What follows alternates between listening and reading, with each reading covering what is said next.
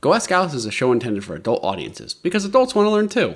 Sometimes we cover sensitive material, so please take care of yourselves, and listener discretion is advised. Now on to the show.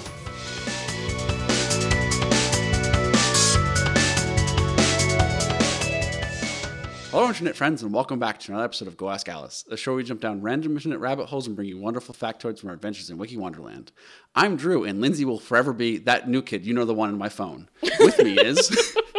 I'm that new kid, you know, the one.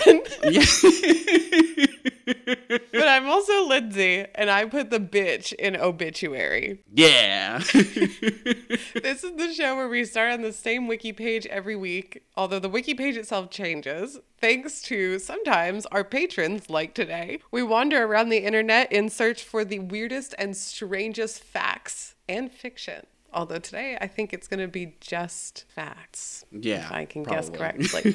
In case you haven't gathered, we do not reveal to each other what page we land on, and we learn all about it to share with each other and all of you. If you haven't noticed, today we are without Sarah and or Jean. They both have COVID on separate ends of the earth. Yeah. So send them all the best vibes. But today is just a Lindsay and Drew special. And it is extra special because the wiki page we're starting on was gifted to us by a patron.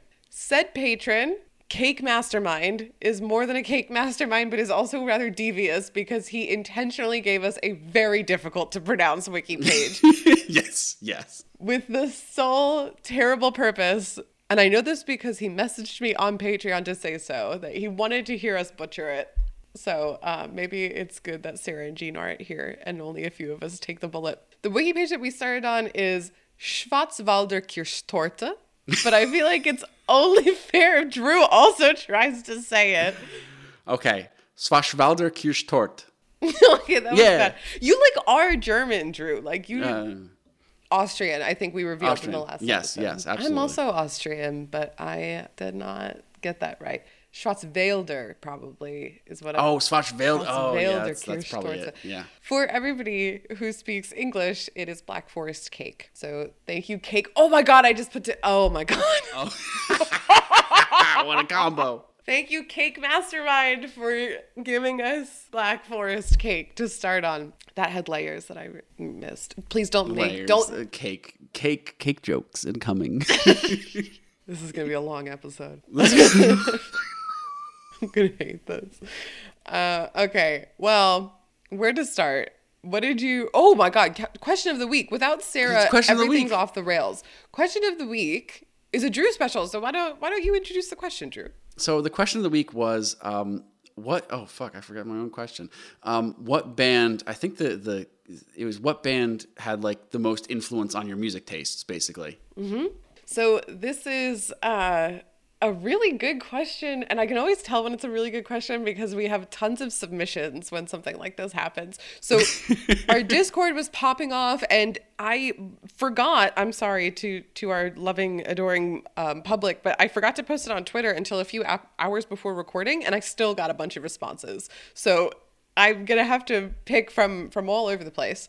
So on Discord, we have that, let's see, Geist picked Nine Inch Nails. Our best friend. Our best, of course. Nine Inch Nails. Our best friend. Also Korn, which I think was a great answer. Yeah. Cake Mastermind, our honored patron of the episode, said basically it started with Nirvana, but then kind of elaborated that also Nine Inch Nails made the list. And Jean, who unfortunately couldn't be here today, picked the Spice Girls. It's perfect. Our other very, very good friend, Robin, who we love so much, shockingly chose Avril Lavigne. And let me just tell you all, Robin used to be my college roommate way back, like more than 10 years ago. And she is obsessed with Jason Mraz. So somehow the Avril Lavigne to Jason Mraz jump was made, which makes no sense to me. I learned through this one. On Twitter, we have another old friend of ours, Johannes from Monochrome, said that his favorite was Kraftwerk. And then also Rage Against the Machine. Oh my God. Do you like Kraftwerk? I love Kraftwerk. Wait, I feel like it was only familiar to me because of you when he said that. Yes. Okay. Yes. Probably. You've definitely showed me Kraftwerk. And another of our followers, Manic Matt 1991. I feel like if I just say his username is Manic Matt in 1991, you can literally guess the bands that he's about to list. Linkin Park, Taking Back Sunday, Brand New, Coheed and Cambria, all really good. Really, really Yes. good. Actually, fuck. I'm like distantly related by marriage to Coheed and Cambria.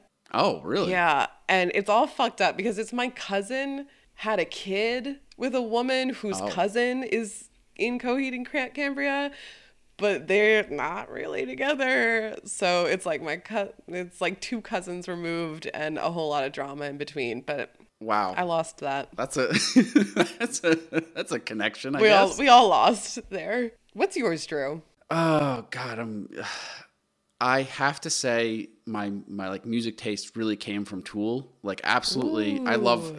I love Tool so much, and it's like just their sound and everything they do is so great. I'd also have to say it's like a combination of Tool and like God, like System of a Down I love, and this is just going to become a like what bands do you love thing. So You guys are also hardcore. All of these answers were like good angsty hardcore music. And then there's Gene with the Spice Girls. I guess I'll bridge that gap. My favorite or my earliest like real love was Fall Out Boy. And I feel like that affected a lot of the music I found later. Well, I think I'd be remiss if I didn't say Portishead, because Portishead is like super important. When you and I met, that was, I think, your favorite band. That's all I played. So yeah, it's like there's so many bands that are just like span the spectrum of things. So those all kind of have a similar sound, though. There's like an eerie kind of like unsettling quality to all of them. Yeah, and that's why it's like I think that's like good taste, like because that's real art if it can do that. I'm not gonna say Fall Out Boy's not art, but it's not Tool.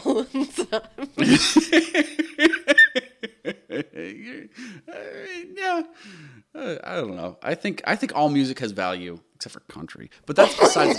You live in the South. You cannot say that. We're gonna move on. Well, move on quickly. Where did you end up? I ended up on Thomas More. The Thomas More? Yes, Thomas More. Let me ask you another question. Yeah. Did you wander the internet in English? I did not. I wandered it in German for a very long time and then ended up on Thomas More. Bitch, so did I. Oh. Yes! We both did. So that was, I don't know what your experience was like, but for me, it was kind of just a huge shot in the dark because I thought I understood German. Like, I can say ein Hühnchen, which I feel like is that's squirrel in German, and that's what they always ask you. So I was like, I'm good at this, A+ in this language. And then I was like, oh no, I don't understand. So then I just kept clicking on pictures. That's the way to do it. That's the way to do it. Can I sneak peek? Where is Thomas More from? Where did he live? England. Okay. Very important in England. Very important to the Catholic Church in England. Oh, okay. We're going to get religious. We're going to get historic. Yes, we are. I landed on Grundsteinlegung. I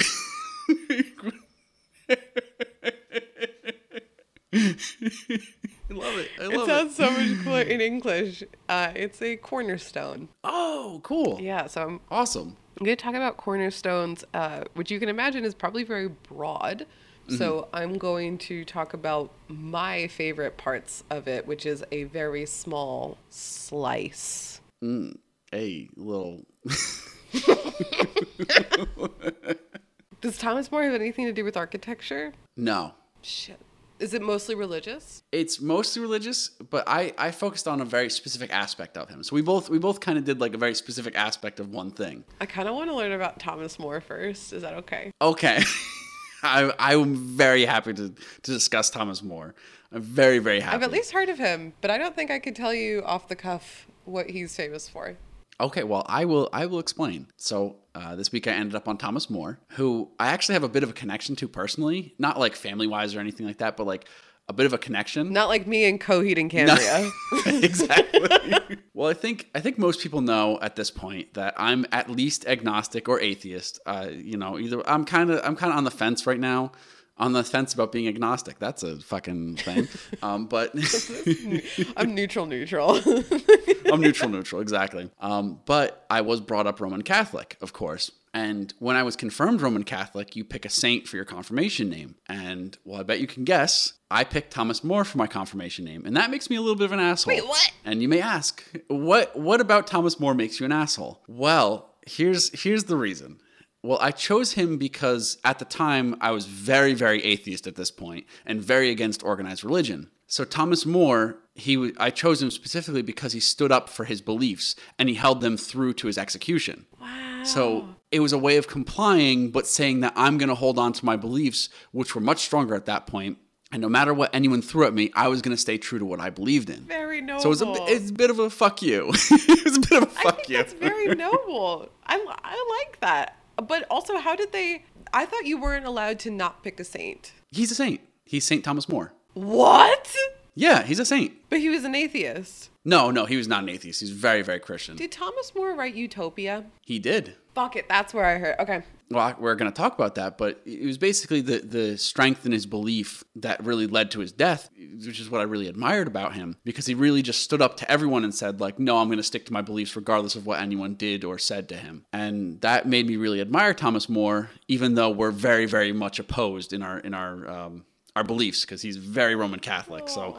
Or very Catholic, but that's it. Just like it really inspired me a little bit. But that's enough about me, and let's talk about Thomas More. So to begin, he was born February 7th of 1478, so pretty long time ago, and he's been venerated by the Catholic Church, and that's why he's confirmed as a saint, because the Catholic Church really loves him. But he was an English lawyer, judge, social philosopher, author, statesman, and a very well-noted Renaissance humanist, which is super cool, and he wore a ton of different hats throughout his life. So he's basically a very...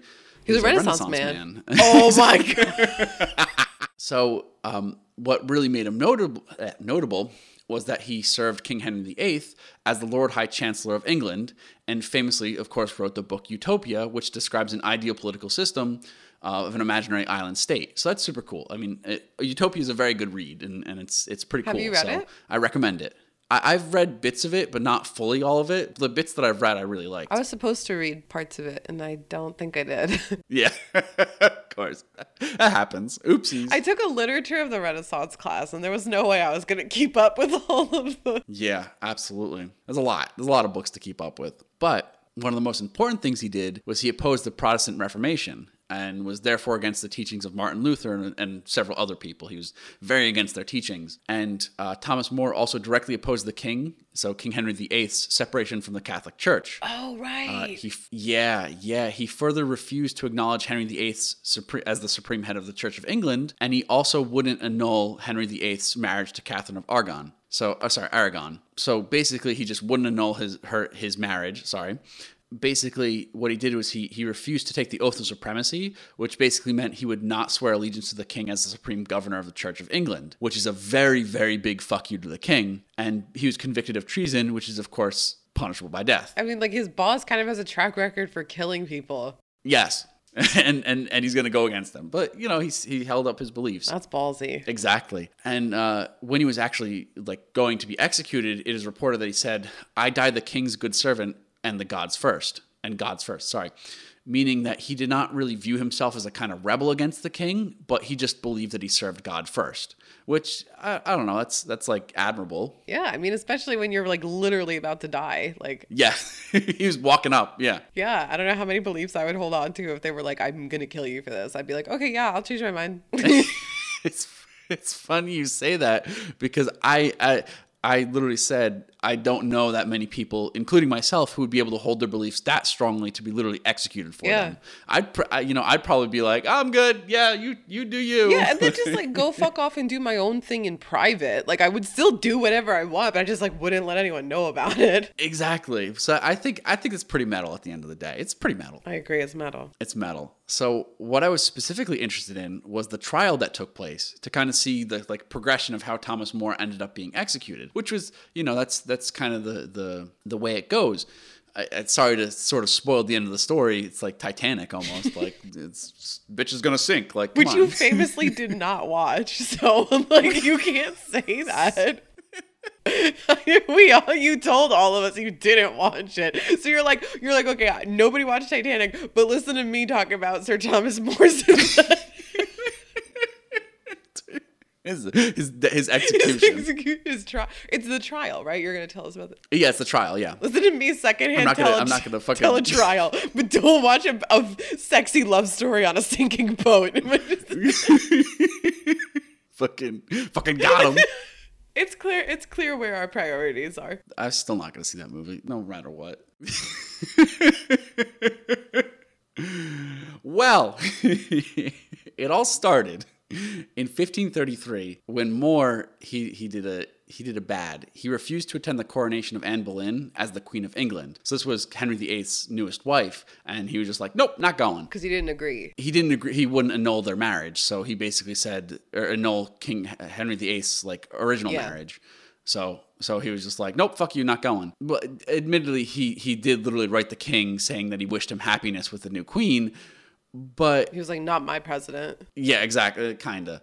He took More's absence as a bit of a snub and was just like, I don't like this. This is starting to build like nothing really came of this specifically, but he was like starting to build this like little bit of hatred towards Thomas More. And then in early 1534, Thomas More was accused of giving advice and counsel to the Holy Maid of Kent. And the Holy Maid of Kent, you'd think like, oh, that's no big deal. Like getting that title seems like you'd be a great person.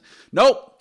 The Holy Maid of Kent, Elizabeth Barton, prophesied that the king had ruined his soul and would come to a quick end for divorcing the Queen Catherine, which like that's just major treason. So the king hears of this and he's like, I know my friends are shit talking me. Yeah. This Elizabeth Barton, who is the Holy Maid of Kent, she was basically shit talking the king, like saying you've ruined your soul, you're gonna die, which is major treason. And just being associated with her is really not great for More because that's like you're conspirating. What's the word for it? Co-conspiring. That's the word for it. Okay. With her, and that's not great because you don't want to be called for treason. But the funny thing is, he was actually was telling the Holy Maid of Kent to not interfere with state matters. Like that's what his advice was. He's like, don't fuck with state matters. And like that's he was just telling her to back off. Instead, he gets brought to trial by the Privy Council, which I'm guessing is like a religious council, and they asked him to answer for this apparent treason, but the matter was dropped because he was able to explain, like, this is what I did, like, this is what I said to her, and, she backed him up, so they were just like, okay, we'll let it slide, but, this is all sort of building the case against him. And then in 1534, More was asked to swear his allegiance to the Parliamentary Act of Succession. So the Parliamentary Act basically allowed Parliament the right to declare Anne Boleyn the legitimate Queen of England. So More actually accepts this act of succession, but he refused to accept the spiritual validity of the king's second marriage. So he's saying that, like, in the eyes of the church, we're not really going to recognize that marriage. We're just going to be like, oh, like, that's not really a marriage. Like, you still have your first one.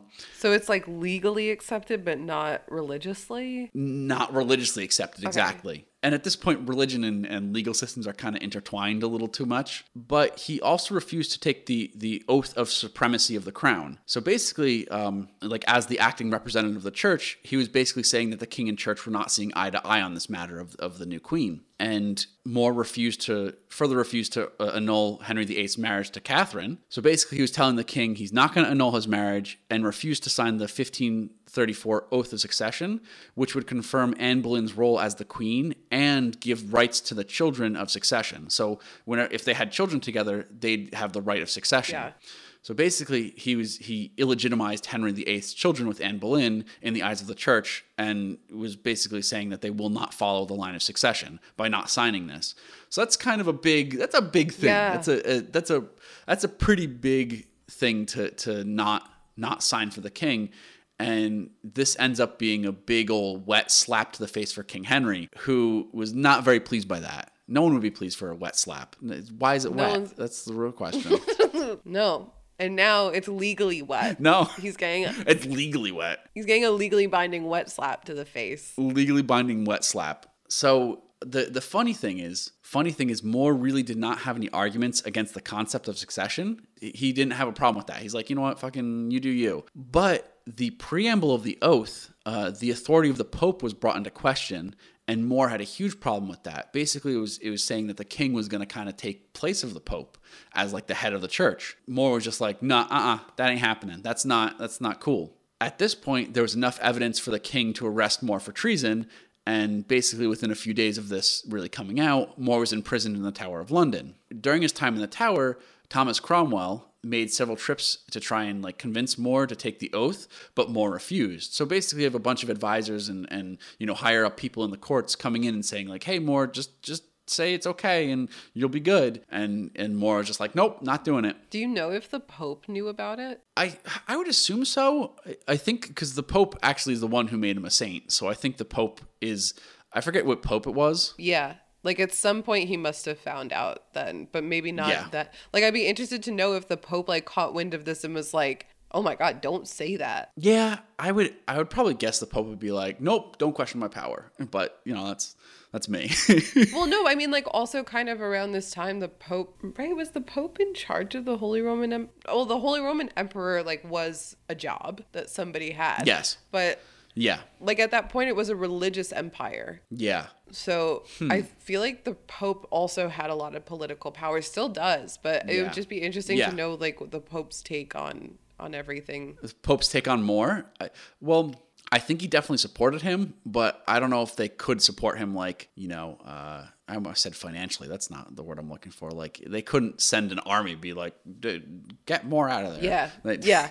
So, More was actually charged with 3 things. Basically, he was indicted for high treason related to not declaring the king's supremacy. He was charged with conspiring with a Bishop John Fisher, who I didn't really look too much into, but apparently they had a big like conspiracy that he was going to like overthrow the king or something. Oh, shit. Something pretty big. We almost knew this guy. Yeah. Sorry. Thomas More was more interesting. And then the last charge he was like assigned was that Parliament did not have he basically said that Parliament did not have the right to proclaim the king's supremacy over the Church of England. So he had these 3 charges, and it was believed that a judge actually dismissed the first 2 charges and tried More on the 3rd charge, but some scholars actually disagree with this and say that all charges were brought against More. Regardless of all of that, I mean, I'm sure a lot of people are battling in some comment section like, oh, you had it. No, they didn't. But either way, things didn't look good for More because regardless of the specific charges, he was indicted on violating the Treasons Act of 1534, which basically stated that it's treasonous to speak against the king's supremacy. So if you said the king's not the big boy, you basically get thrown in jail and killed. That's where we begin the trial. Is he's really being offended. Yeah, exactly. Well, wait till you hear how stacked this was against More. So the trial began on July 1st, 1535, and there's a large panel of judges. But these judges include Anne Boleyn's uncle, her father, and her brother. I was like, among 6 judges. Wonder how that happened. Yeah, I wonder how that happened. And those 3 people were just really bad news for Thomas More. Like he was really in trouble. And he was offered the king's gracious pardon if he would just reform his obstinate opinion. But More responded, his like argument was that he had not taken the oath, but he had never spoken against it either, and his silence could be taken as his ratification and confirmation of the new statutes. So basically he's saying, like, I didn't say anything bad against it, so like that could be taken as accepted. This is like, I'm not touching like accepting it. Exactly, that's what it is. Because there's a legal precedent that one who keeps silent seems to consent. That's kind of the legal precedent that he was thinking about. So they were believing that he would not be convicted as long as he did not explicitly deny that the king was supreme head of the church. So exactly, he's doing that whole not touching you thing. He's like, I never said that.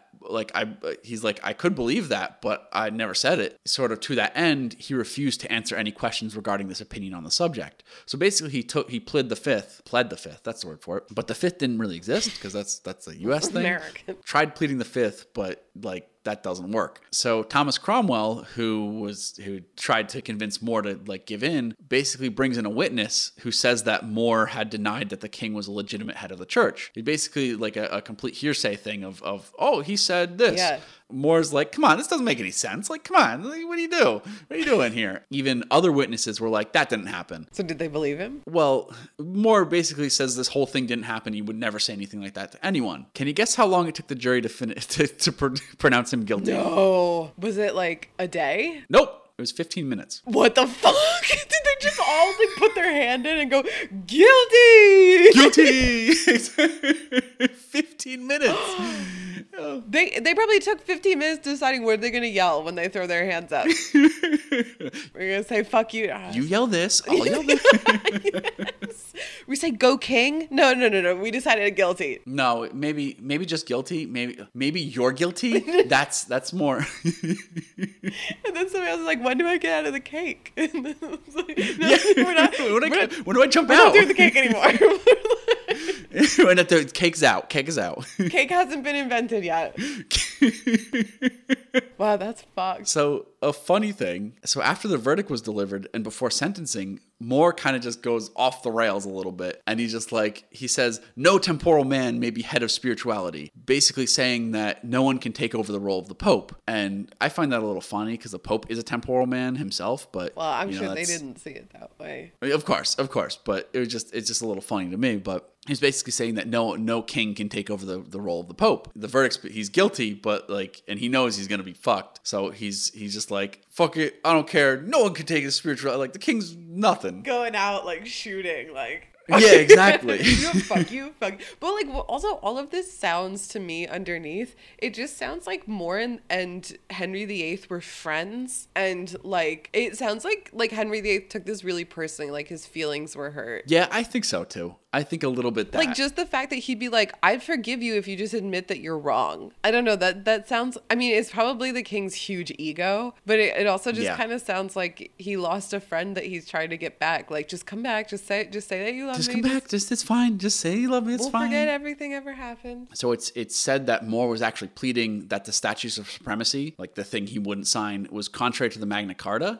Basically, that the whole thing was like his whole indictment was completely void if it was a violation of the Magna Carta. But basically, this didn't work, and he was sentenced to be hanged, drawn, and quartered. Which do you know hanged, drawn, and quartered? What that is? Yeah, from American history. Same thing. So it's not a great punishment, or not a great. It's a terrible punishment, I should say. But this is the usual punishment for traitors who are not nobility. I think this kind of goes to your the king being a little snubbed. The king was like, nope. That's not happening. We're taking off your head. Wait. So but they were already giving him a sentence that was for not nobles. So he's like, no, we're going to do even worse. I don't know if it's even worse because you're getting hanged, drawn, and quartered. That's not great. But he's just like, no, we're taking off your head. I think that's more like disrespectful. I think that's true. I don't know which is worse. I'm not sure. Unless the king is like, I want to take your head off myself. Here, hold on. Come back. We're talking about Henry VIII. That was his favorite thing to do. Yeah, that's true. He loved chopping people's heads off. Loved it. He loved it. Yeah, no, I think but he was like, nope, taking off that head. That's where we're going. Taking out the trash like we always do. Taking out the trash. The trashy boys. Well, the execution took place a few days later. What? Execution. Jesus. So that's the 6th of July, 1535. And this is where he enters the scaffold, which is like the execution area, which was like very poorly built and was very shaky, which is just a funny thing that they added to the Wikipedia article. It's like, oh, it's a shitty scaffold that they put him on. But this is where he declared that he died the king's good servant and God's first. So that was like his right before he was going to be executed. And while he was kneeling for his execution, the executioner was just like, please forgive me. I don't want to do this, but I have to do this. And More was just like, he stood up and gave him a kiss on the forehead and was like, I forgive you completely. So he was a cool guy. Even in the end, he's like, even my executioner, I'm going to forgive because he, Good guy. yeah, exactly. So yeah, that's kind of the story of Thomas More, like the trial of him. And of course, this is like a little tiny itty bitty fragment of the Wikipedia article because there's just way so much more about him. I mean, like all the jobs you listed. Yeah. Were, like he did so much. He did so much, yeah. So, but the trial really was what interested me. But if you're interested in reading more about More, sorry, I really couldn't resist that. If you're interested, there's tons more to the article, so please go read. Yeah, but it was just cool to me that Thomas More even held his beliefs till his death. And as I said before, he really didn't look at himself as some kind of rebel against the king. He was just like, I'm a dude who wants to just stick to my beliefs. And that I find very admirable. I definitely don't regret choosing him as my confirmation name. What I read, he just seemed like a really cool dude. So yeah, that's Thomas More in a nutshell. That's awesome. The trial of Thomas More. I was gonna ask, did you know about all of this before you chose him? I knew about a lot, like a bit of this. I knew that he very much stood for his beliefs and that I knew kind of who he was, and that's why I picked him, was that he really stood for his beliefs. And so I really liked that idea about him. And yeah, I learned a lot reading through this. So I was very happy with it. That's awesome. That's really cool. Thank you for teaching me about Thomas More. I never knew any of that. Yeah. It's so cool. Yeah. And well, I'm excited for your topic. Oh my God. Yeah. So mine, probably very much like Thomas More. You've probably heard of a cornerstone. Yes.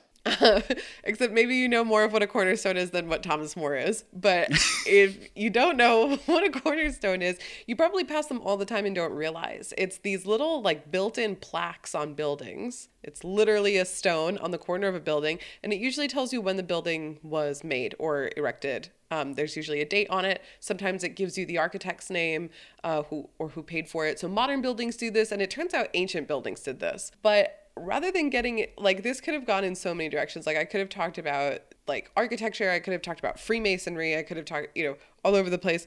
I actually am going to talk about my favorite subgenre of cornerstones, which are cornerstones that double as, so sorry, I forgot the word. Time capsules. Oh, cool. Sorry. I was bombs. I was like Graves maybe? I was like, knowing Lindsay Graves. You just activated my trap. So many buildings are graves. God damn it. I was so going to work up to that. I was going to be like, here are some of the things that they found. Bodies. I'll jump right in and get to the part that we're all waiting for now, which is, why are there people in buildings? I'm so serious. That is what my topic is about. Cornerstones that also are people. I almost actually did just talk exclusively about time capsules because I do think that they're very cool. Mm-hmm. But it's also kind of hard to talk about because they're usually pretty repetitive. It's like coins, newspapers, Bibles. Like it's usually a lot of the same stuff. But what I did find was a couple examples that I thought were a little neat. Like in Arlington Cemetery, had one from 1915 that had the boring stuff in it. Had a Bible, had a flag, had some stamps. I thought that was kind of cool to think about 1915 stamps. And a signed picture from Woodrow Wilson, who was president at the time. And I loved this example. In 1795, a cornerstone was laid in a building in Massachusetts by Samuel Adams and Paul Revere. Oh. Yeah, cool. It was put in the building, and it was actually originally in a cowhide kind of box. Mm-hmm. And at some point in the 1800s, let's see if I wrote down the date, 1855, it was found and then replaced in a copper box, and a couple things were added in 1885. In 2014, there was a plumbing leak. Nobody knew that it was there, and they were fixing the plumbing leak, and the person working on it was like, oh fuck, like there's like something in this box. And then like the woman who, I think it must have been like a historical site or like a museum, the woman who was like running the museum like crawled into this tiny crawl space and was like chiseling away, and it was like coins were raining down on her because apparently when they reburied it in 1885, the people who put it just threw coins in for good luck, like around the box. So it's like as she's chiseling out the box, they're like falling on her in the debris. And apparently it was also like snowing and freezing outside at the time. So she would just get like rained on, come in and warm up, and then go back and like get rained on in this little crawl space. Just a really, really weird mental image. But I thought it was very cool that it was some of the like really, really old timey founding fathers. And I think that just had also coins in it. It was kind of, the contents were kind of boring. It was coins, a medal of George Washington, an old newspaper, a silver plaque, and an engraving that may have been by Paul Revere. Kind of cool. I think it's more exciting to find a cache like that than it is what's actually in it. Like it's more of the thrill. You know, there were some articles I was finding that had like pictures of hundreds of year old Cornerstone time capsules, and they genuinely look like they were put there yesterday. Like there's no mold on them, there's no like drying out, like they look brand fucking new. So I think just finding really well preserved artifacts is kind of a thrill in and of itself, even if it's like you're not going to read the newspaper, probably, whatever. But the practice, this kind of goes back to one of my really old topics where I talked about the genius. Oh, yeah, so, yeah. Like it's kind of like a spirit or a personality of a home. And so in some cultures, and what I loved was reading because I told you I found this through German means. Yes. This was actually a European article, because the way that the word was translated, it means cornerstone, but that's not exactly how it was translated. So I couldn't, on the wiki sidebar, there was no like view this in English. I had to separately search for an English article. And because of that, I got a European perspective that I don't think we would have had from the American perspective. And it was cool because it kind of got into more of like European ancient history and talking about the different ways that European culture saw houses or spirits of houses. And I came to appreciate that. First of all, it's really fucking hard to build a house, and it's really hard to get it to stand. And so there are some old myths about how to get a house to stand, and that's actually why the Freemasons were a cult, was that they passed down the secrets of making a house stand. The G is for God as well as geometry in the Freemason symbol. Oh, that's cool. I didn't know that. Yeah. So the Freemasons themselves, a lot of their iconography actually has a lot to do with secrets of the trade of being Masons. That's where the name came from. Masons and good people. Actually, as a side tangent, in the Wild West, they actually were also the local law enforcement in some places. So kind of a cool secret. Yeah. Anyway, all over the globe, people were really desperate to get their houses to stand up, and had different methods of sacrifice to God and nature and whatever to make sure that your house stood up. So there's an ancient Japanese tradition called Hitobashira that literally translates to human pillars. And they would bury maidens alive in the pillars of buildings. I shit you not. Wait, oh fuck. I had a nightmare about that once. That was me. What if in a past life I died that way? That'd be nuts. I was like, oh, this is familiar. I know this when I was reading it. And I just put together that was my nightmare. Oh, I got to go back through some journals. Yeah. That's so cool. I'm going to log that one. I'm gonna add a little Post-it note to some page somewhere. Anyway, so not quite the same as a cornerstone, but a woman being buried in a pillar was thought to be something along the lines of good luck, but it's actually a little bit more than that. So people believed that you could manufacture a ghost to haunt your house to keep it up and to protect it. I'm not kidding. Ghosts holding up the wall, but I kind of get it. Like, you step into a house sometimes and you're like, this house has a personality, this house has a vibe, or like an essence. Like, you walk into a house and you know if it's a happy home or not sometimes. And that was kind of what I was getting after with genius. Like, there is like a personality or an entity like of your home. It's really kind of the same thing, which I guess is just really fascinating. But there's one guy who I guess studied a bunch of this. He was a Scottish man named James Fraser. And in the 1890s, he wrote a book that had a couple examples of this practice in history. So I was going to share a few of those. Oh, perfect. Okay. So in Greece, people used to sacrifice either a rooster, a ram, or a lamb and let the blood drip all over the foundation. But more common than that, or in times that you couldn't sacrifice an animal, you entice a man to the foundation stone or the cornerstone, and you secretly measure his body. I'm not kidding. You measure his body with like a cord or a rope or something like that. And if you bury it under the foundation stone or the cornerstone, it's as if you are burying the likeness of his body. Oh, it's like an effigy almost. Yeah, exactly. It's like an effigy. So other practices, if you couldn't sneakily measure somebody, you would put the cornerstone down on top of his shadow. And in that sense, you're burying his shadow in the cornerstone of the building. Therefore, trapping his soul. Trapping his soul in the building. And I don't know really where the science or symbolism for this comes from, but cultures, not just in Greece, but a few other places in Europe, as I'll come to explain, believed that without your shadow, you will die. So they believe that it captures your shadow, and some sources say within a year, others 40 days. If you don't have your shadow, you die within a very short period of time. So even if you are not buried in the wall, your shadow is, and then you die shortly after. So Yay! you're kind of funneled through your soul. Yeah.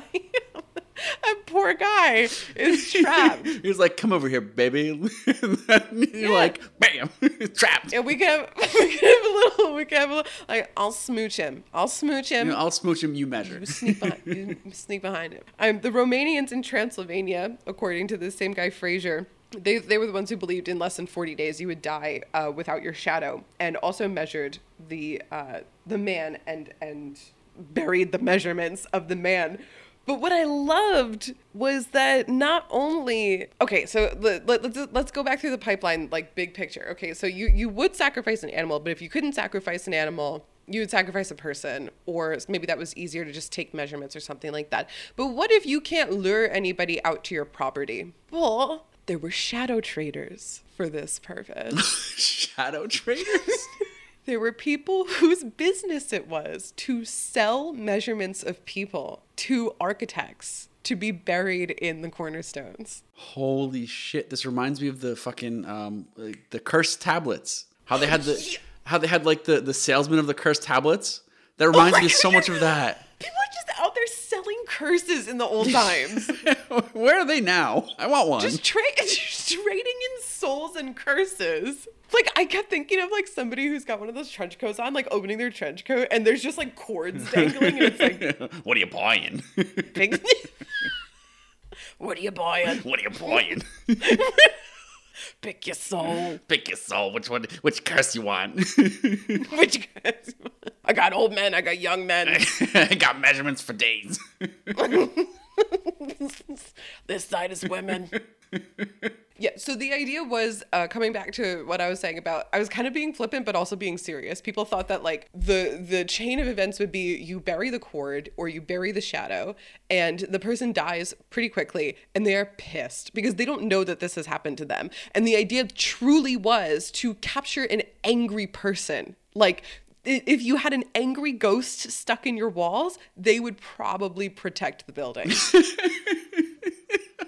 God, just like this house ain't coming down. I'm so angry. Or just being like, you know, like if unwanted visitors show up at the door, like you've got an angry ghost. Yeah. You've got an angry ghost. It's like, don't come in here. This place is haunted. Like, sorry. The walls will ooze green slime.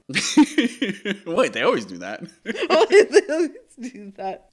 So another sort of article that I was reading was talking about some myths and like legends as to why people do this. So there's not actually substantiated evidence that people did what I'm about to say. That's kind of my disclaimer, but I thought this was a very funny story and actually very related to yours. I'm going to talk about some saints. Oh, cool. Okay. So in the Scottish island of Iona, I think, there were the Saints Columba and Saint Oran, and they were near the site of this church that was being built. And I guess, like happens back in the day, it's really hard to get buildings to stand, but a little more peculiar than that, they would be working on the chapel, and they would go home for the day, and when they come back, everything that they had done the day before was undone. Oh. So really Sisyphusian task here. They're trying to build a building, they show up, and everything is gone. And this happens repeatedly for several days until St. Columba is like, I know what's going to fix this, actually. I shit you not. You need to bury someone alive under the church. I caramba, St. Columba. Sorry, I just thought of that. Keep it to yourself. I like how that was so bad that the thought of burying someone alive under the church doesn't sound as bad. You hurt me. I'm sorry. No. Oh, fuck. You just reminded me I have an apology corner. I can't do it in the middle of the story, but we got to come back to have an apology corner on the agenda. But okay, we'll say Oren, being a saint, was like, I'll do it. I'll die for God. Bury me alive. I'll do it if it puts this church up. Because the underlying sort of superstition was that it was an affront to God and nature to build a house. And I kind of want to take a minute there because it is so easy to knock a house down. And also, like, the way that we prefer to live as animals is not, like, nature is not conducive to our survival. Like, shit is rough out there. Like, I don't even like camping. So the thought of, like, creating, like, a structure for us to survive, like, we are so unnatural, us humans. And what we need to survive is so unnatural. Although I know that animals do build houses, but it's like to literally build architectural structures. I could see where the belief is rooted, where it's like God gave us in this belief system all of this abundance and all of this like bounty truly of food and of like animals and everything. And on top of that, you want to go a step further and make more? Like, how are you not happy with what you've been given? Yeah. How dare you? Like, the idea was that architecture, and you're also, because, you know, like Tower of Babel, yeah. like, you know, people wanted to build a tower all the way up to God, and God was like, too Nope. close. Everybody's confused now. Stepping on my feet. Can't do that. I think I read somewhere that was only like 4 stories tall, and they were like, it's a skyscraper. God is here. We're almost to God. We're almost there. Just keep going. But anyway, so they were like, okay, so even though it was a holy building, it just kept falling. So St. Oren was like, I'll do it. Bury me alive. Bury me under the floor. So they do. They bury him alive under the floor. I know it's not really the same as a cornerstone, but they bury him alive. And they come back the next day after their construction, and it's clean. Like, everything's fine. It didn't undo itself. It worked. So they keep going for a few days, continuing to build this chapel. And St. Columba's like, you know, I kind of miss my friend. This sucks. Yeah. They were like, do you think we could like dig him up one more time so I could like see him? Maybe even say goodbye? Like, yeah, I miss him. So they're like, yeah. Well, let's do it. Yeah. All right. So they dig up St. Oren. And I want to get this quote right. He sits upright, like right up out of the grave, like, you know, still dirty and everything, and goes, there is no wonder in death, and hell is not as it is reported. He just becomes like an atheist. He gets fucking put in the floor. He just becomes an atheist. And literally, St. Columba's reply is, earth on the mouth of Oren, so he may not blab no more. Columbus literally like, bury that shit again. Put him back. He's not done. Put him back. He's got to keep baking. Put him back in the hellfire. But, Wow. yeah, I guess that's how that... I wish I knew what church it was. But that's that. I'm ending on a high note. That's that. So good. Yeah, this is a very sacrilegious episode. Oh my God. Yeah. Well, that's us. Or very religious. It could be very religious. We'll take it.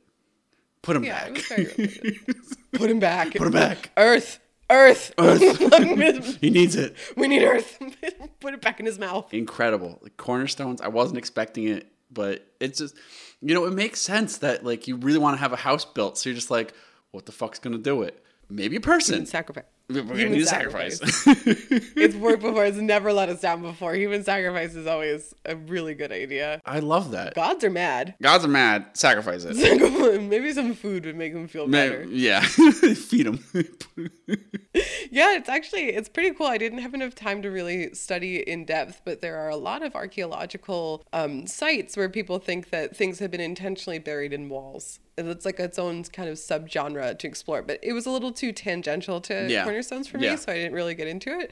But something I didn't really think, like if I dug up remains, I wouldn't be like, this was on purpose. I'd be like, that was a murder. That was That was nefarious. Like, don't you think it's a little generous to be like, oh, they were scared of the house falling? Oh, but it's like, that was a serial killer. A weird interpretation, but it's true. It sounds like someone was just like trying to get away with a crime. They're like, yeah, it doesn't make the house fall down. Yeah. Yep.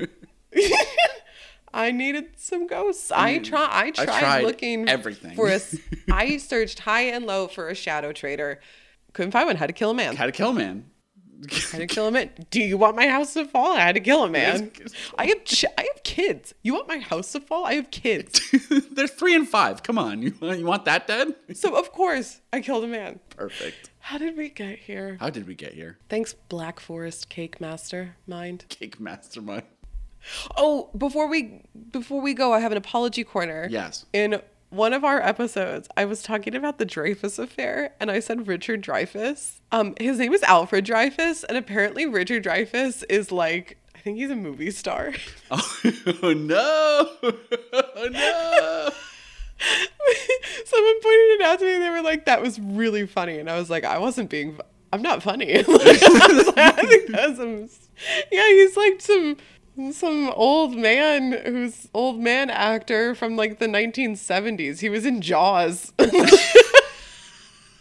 It was the one I was talking about, Devil's Island, and I was like, how do you guys not know the Dreyfus affair? You know Richard Dreyfuss? And you guys were like, yeah. I'm sorry. And I'm also sorry to Alfred Dreyfuss's memory that I just completely... Yeah, that's fine. It happens. I don't know why people come to this show, because if it's not for facts and it's not for fun, then I don't really know. Get neither. Yeah, you're getting neither. Wow. Put him back in the earth. He's not done. Put him back.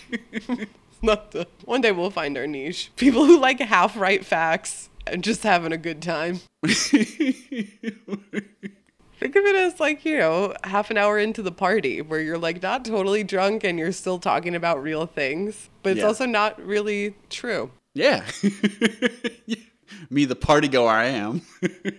Yeah, this is like party fan fiction in my head because I don't really know what that looks like. We should put this back in the ground. We should put this episode in the ground. This episode's going in the ground. If you would like to hang out with us more, if you would like to be a trap shadow in our cornerstone, you can come hang out on Patreon. You can hang out on Twitter. Go Ask Alice Pod. I've been real shit at checking our Instagram, but I guess it exists. You can hang out with us on Discord all the time. Yeah, all the time. Every day. Every day. It happens. We have a bump in Discord, and I'm truly loving all of the fun we have there. If you subscribe at our Patreon, you also get special colors to put on your Discord picture, so everybody knows that you're better than them. Mm-hmm. And we love Cake Mastermind. We do love Cake Mastermind. Bye. Bye-bye.